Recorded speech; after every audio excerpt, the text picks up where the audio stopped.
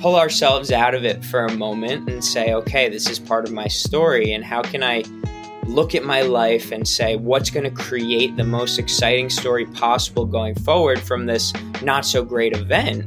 Then all you've experienced another chapter or obstacle or turning point in this life story that you're creating, right?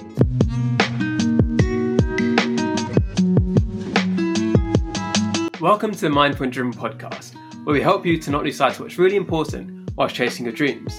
Today's guest is somebody who inspires me, Jordan Gross. He's the best-selling author of 3 books, including What Happens in Tomorrow's World. He used to be a management consultant and was flying high, but he realised that wasn't making him happy. What he really loves is storytelling, and he likes to use his imagination to motivate people to live better and more fulfilling lives. He calls this imaginativation. He's currently back at university training to become a therapist because he believes that will enable him to help more people to a greater effect. I hope you enjoy our conversation. It was a pleasure to chat with him. So welcome, Jordan. It's great to have you here. Hey, thanks so much for having me, Amar. Exciting. I'm pumped for you to have a podcast out, and it's a great topic, and this is going to be a lot of fun. I'm very pumped. How we actually met is Jordan edited one of my early pieces when I started writing. I just found had so much enthusiasm for helping people. It's like I had no idea what I was doing. But Jordan helped me along the way, and then since then we've then gone on to become friends. But thanks for that early support you gave me. Yeah, you came as what I've seen you in your writing describe as the Shoshin mindset. You came in with the beginner's mindset, right? And that was really refreshing because all you wanted to do was learn. You didn't you didn't desire anything of me. You just were very enthusiastic about getting better.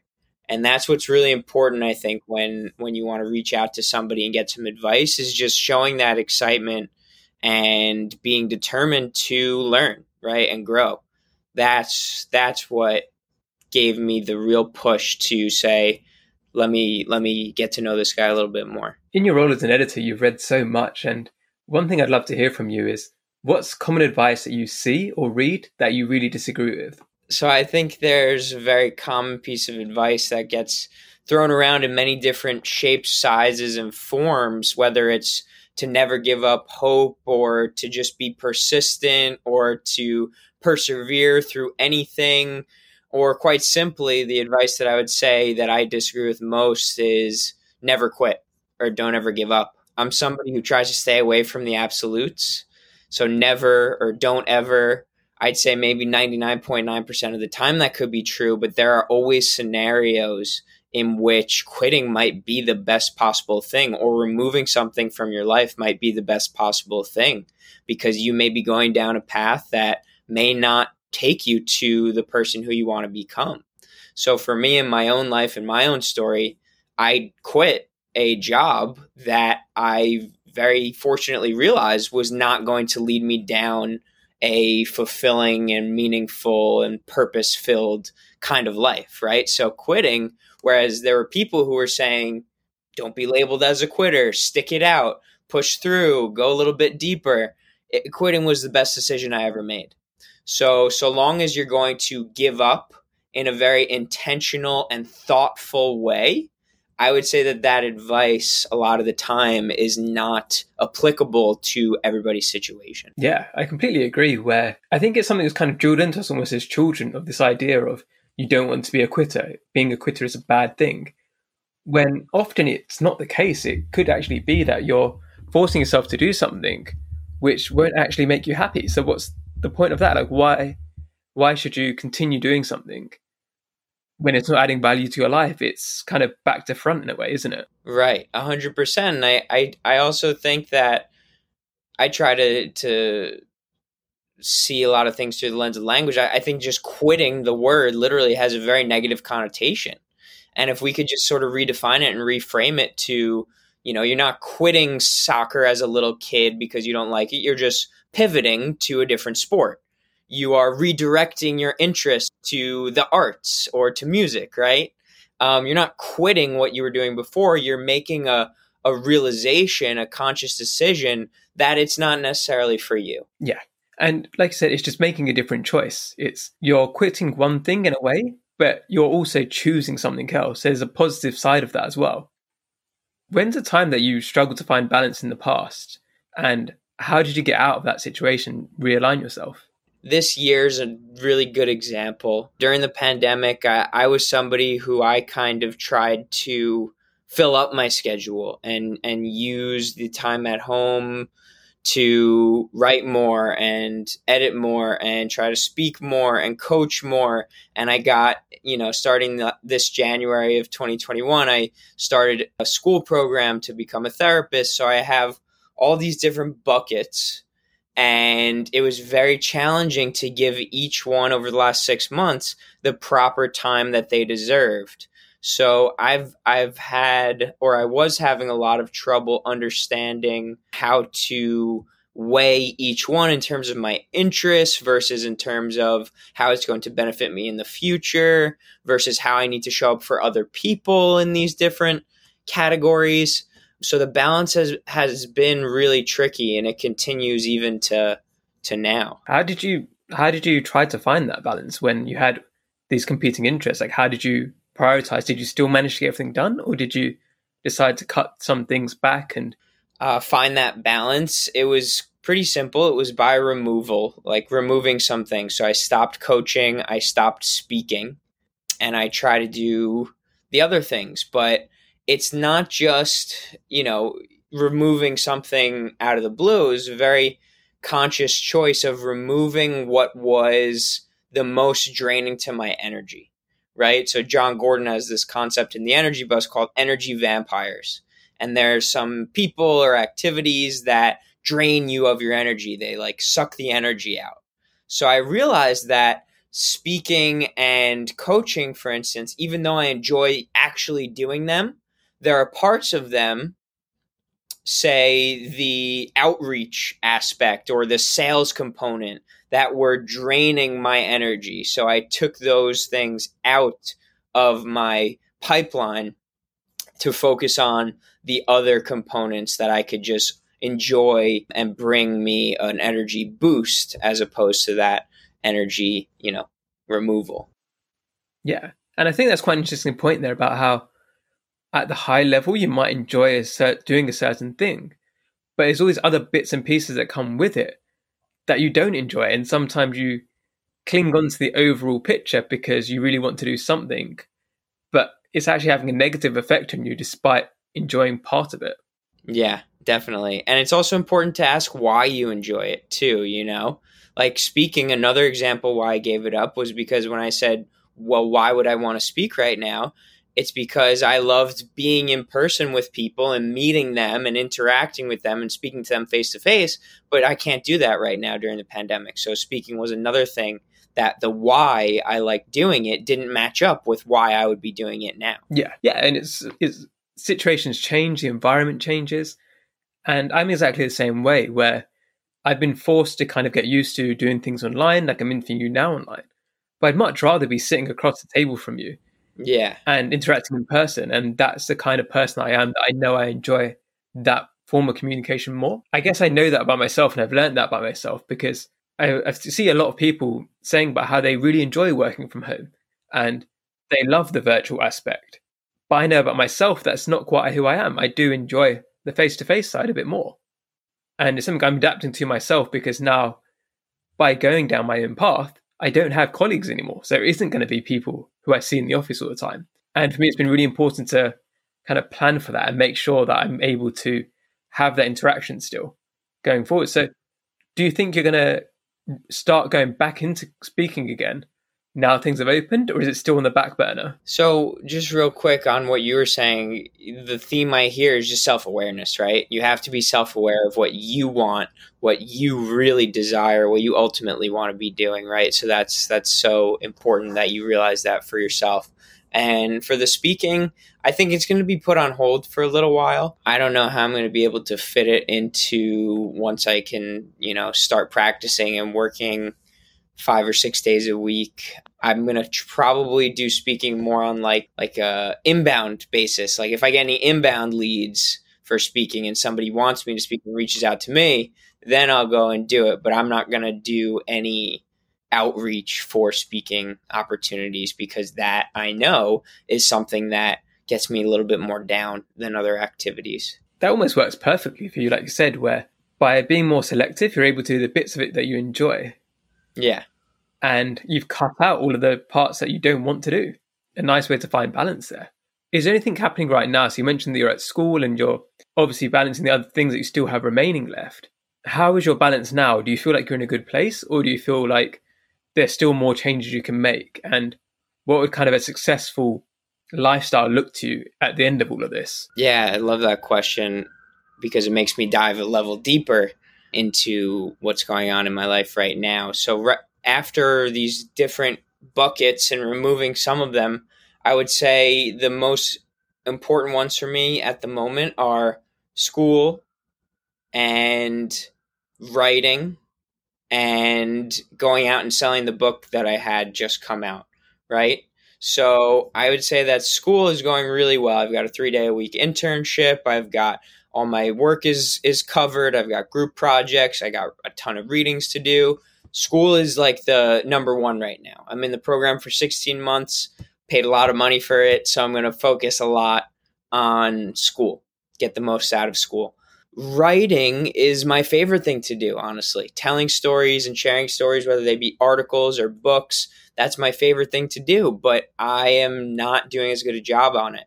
I have this ebook for storytelling that I've been working on for like almost a month and a half now, and by my own, I write very quickly, and by my own standards, a month and a half is like forever to be working on a project or an ebook, even if it's like, 40 pages or something. Like I usually would bang that out much quicker, but I just haven't been able to because I've got the too much focus on the school side.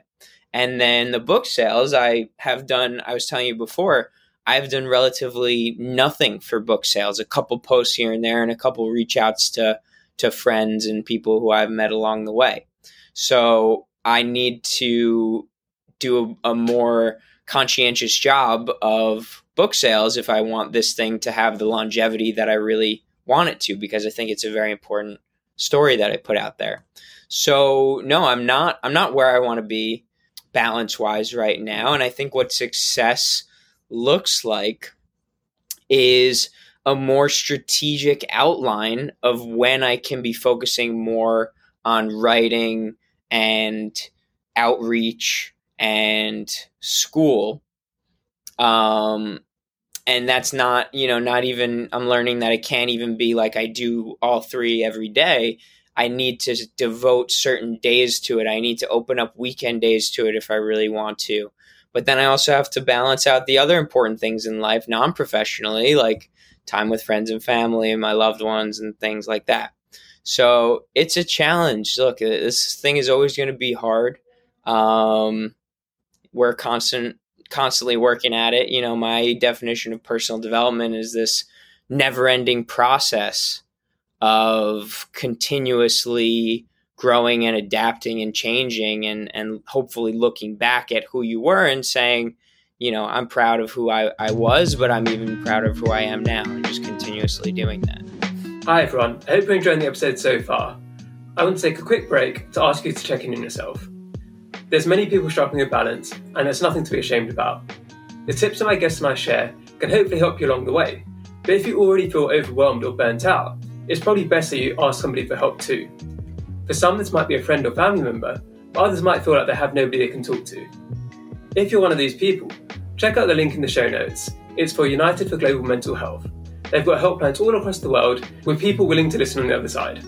It's important to let somebody know how you're feeling. Now, back to the show. With the book sales, like that kind of outreach, do you enjoy the outreach for that more than, say, like the outreach for speaking? Because I guess you're talking to people you already know, you've already connected in the past, and you're able to kind of get across the work that you've already done and why it matters to you and why you think it can help other people. Or is it still a tough task for you because you kind of consider it in the same vein as the outreach for the speaking? Yeah, truthfully, Amar, my ideal world is, maybe this is why I like Medium so much, or why I just like content so much, is my ideal world is I do it for me. I love what I create. I put it out there and then just hope for the best.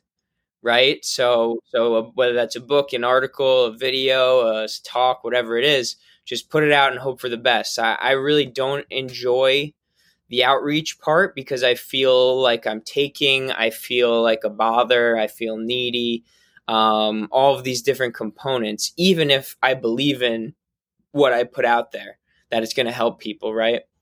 I'm not turned into my default setting, which is like, I would prefer people come to me and say, hey, I need help with my book. And I'll be like, yeah, let me do that for you right away. I'm on the other side. So I really don't enjoy it, even if it's people who I do know. I actually probably enjoy it less with people who I do know because I don't want them to think any less of me or anything for asking them to give me some help every once in a while. Yeah, and I think that's something a lot of people can relate to. So I go through the same thing with like trying to promote things and trying to get the ideas out there. And the way I try to think about it is try to minimize the asks, because if you're only asking for a review for a book and you're not doing book set regularly, then it's maybe once every few months that you ask somebody, can you do this little thing for me, please? Whereas if you're doing it regularly and you're constantly asking for favors, that's where I feel like it becomes a bit more of a burden. And it's also you've created work that you're really proud of, and it's something that you believe can help people. And in that way, by outreaching to people, you're helping them too, or you hope that you're helping them too. So that's just one way I think you could think about it, just to try and alleviate some of that pressure you put on yourself or worrying about people judging you for doing that outreach. Have you made the switch already to dedicated days for individual tasks, or is it something you're in the process of doing? I'm in the process. So some weeks are better than others. I know, for instance, Monday, Wednesday, Thursday, I have 8 to 5 internship, or like 8 to 4-ish internship. So those aren't going to be the days where I can just fill it with all different activities, but maybe I don't have class on a Friday. So Fridays might be the day to just really work on writing and get a whole bunch of content created at least, or started. So it's, I also, I love, how do I say it? I love routine, but I hate monotony. I enjoy having a routine, but I don't like doing the same exact thing. So I need a little bit of difference in my weeks and whatnot. Even though it's not perfect, I enjoy how I'm going about what I'm up to these days. And that's the most important thing at the end of the day, isn't it? That you're enjoying what's going on, because there's no point in having a routine that you've seen somewhere else and you're copying it perfectly if it's not matching up with your life and not making you happy. What is one mindset shift that you think other people could make, or the people listening right now, that they could make in their own lives and it would make them happier or improve their lives? My advice is to view your life through the lens of a story. So I think a lot of the times we don't feel happy, it's because we feel pain, or we feel scared or nervous or intimidated or stressed, or something bad happened to us. And whether it's a string of events or this acute scenario, that's when we're not going to feel happy, right? But if we sort of pull ourselves out of it for a moment and say, okay, this is part of my story, and how can I look at my life and say, what's going to create the most exciting story possible going forward from this not so great event, then all you've experienced is another chapter or obstacle or turning point in this life story that you're creating, right? So the more you're able to view your life as this story, where the story is only more exciting by these moments of unhappiness because they make the happy moments so much greater, then you'll be able to better adapt to these situations and times of unhappiness and allow yourself those moments as well. Yeah, I think that's a great point. And one thing I think happens quite regularly is where when something bad happens, then people think that more bad things are going to happen afterwards.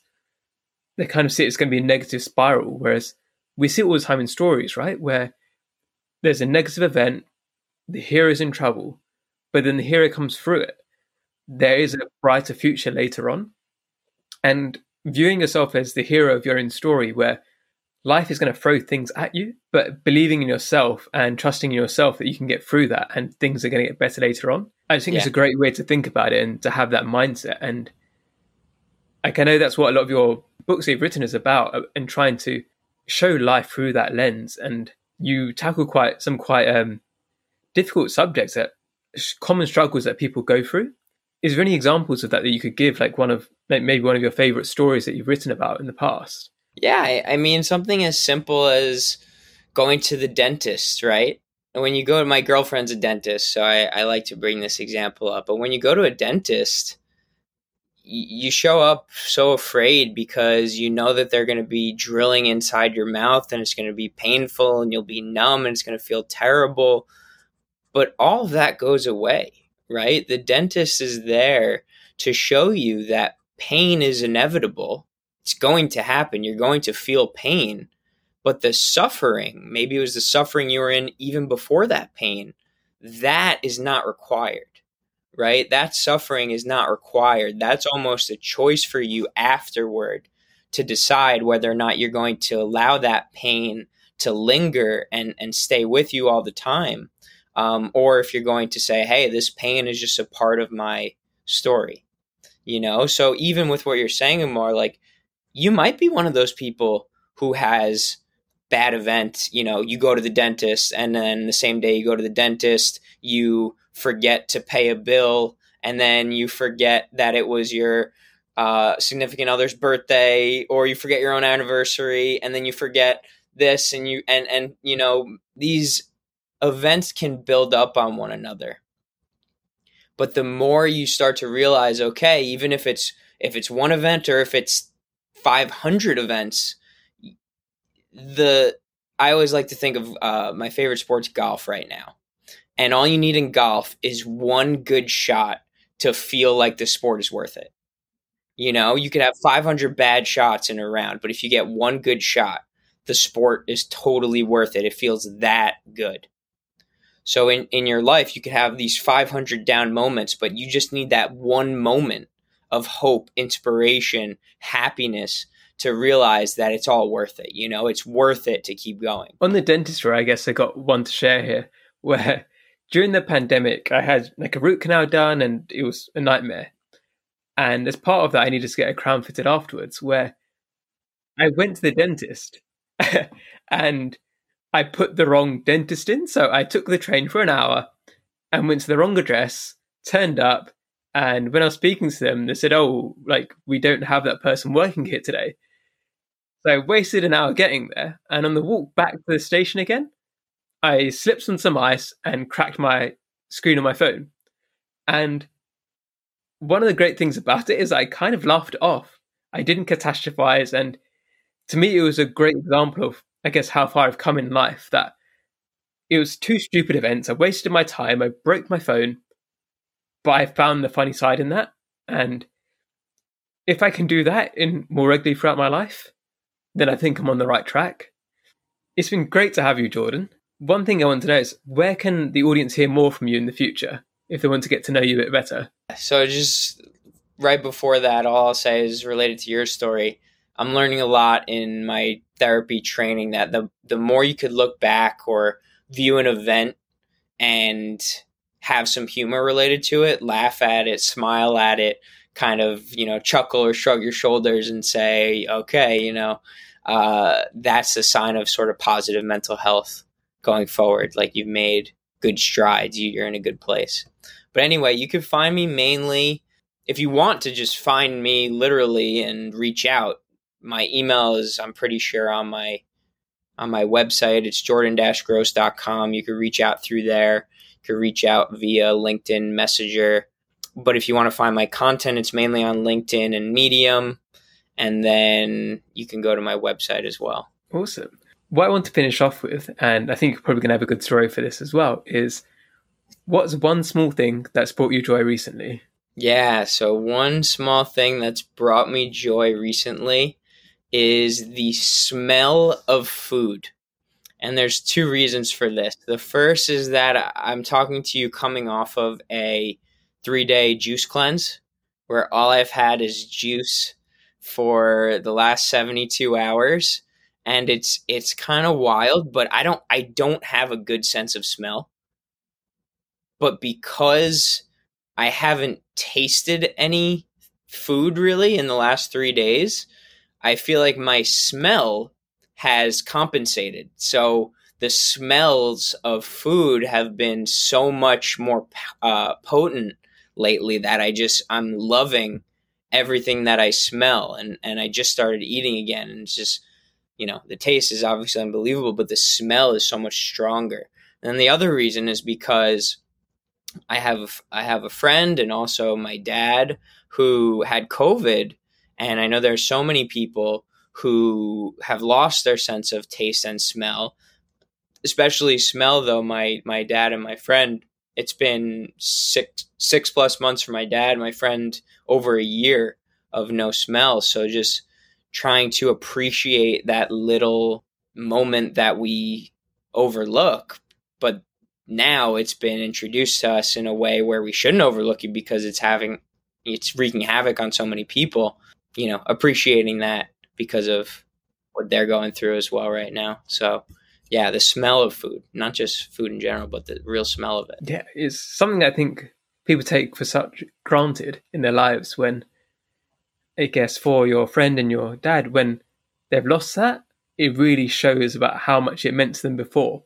I guess it's a lesson for all of us to make sure we appreciate the things before we lose them. Mm-hmm. It's like I was having this conversation with my dentist. I was like, do you think there's a way where... Is your dentist your girlfriend, by the way? No. She's not. Okay. With my dentist, who we were just kind of talking about how before...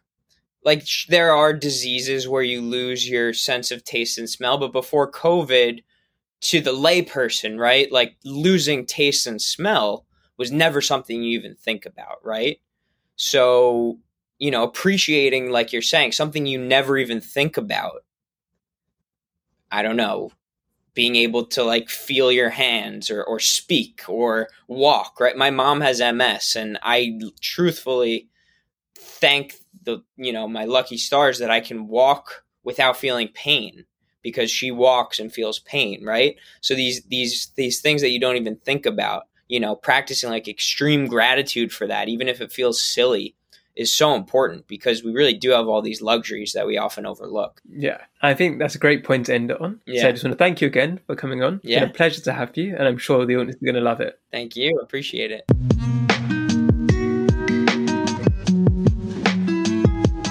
If you're listening on Apple Podcasts, I'd love it if you could leave me a 5-star review.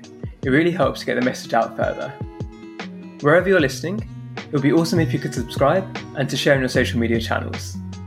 If you want to see more of my work and advice, you can find all of the links in the show notes.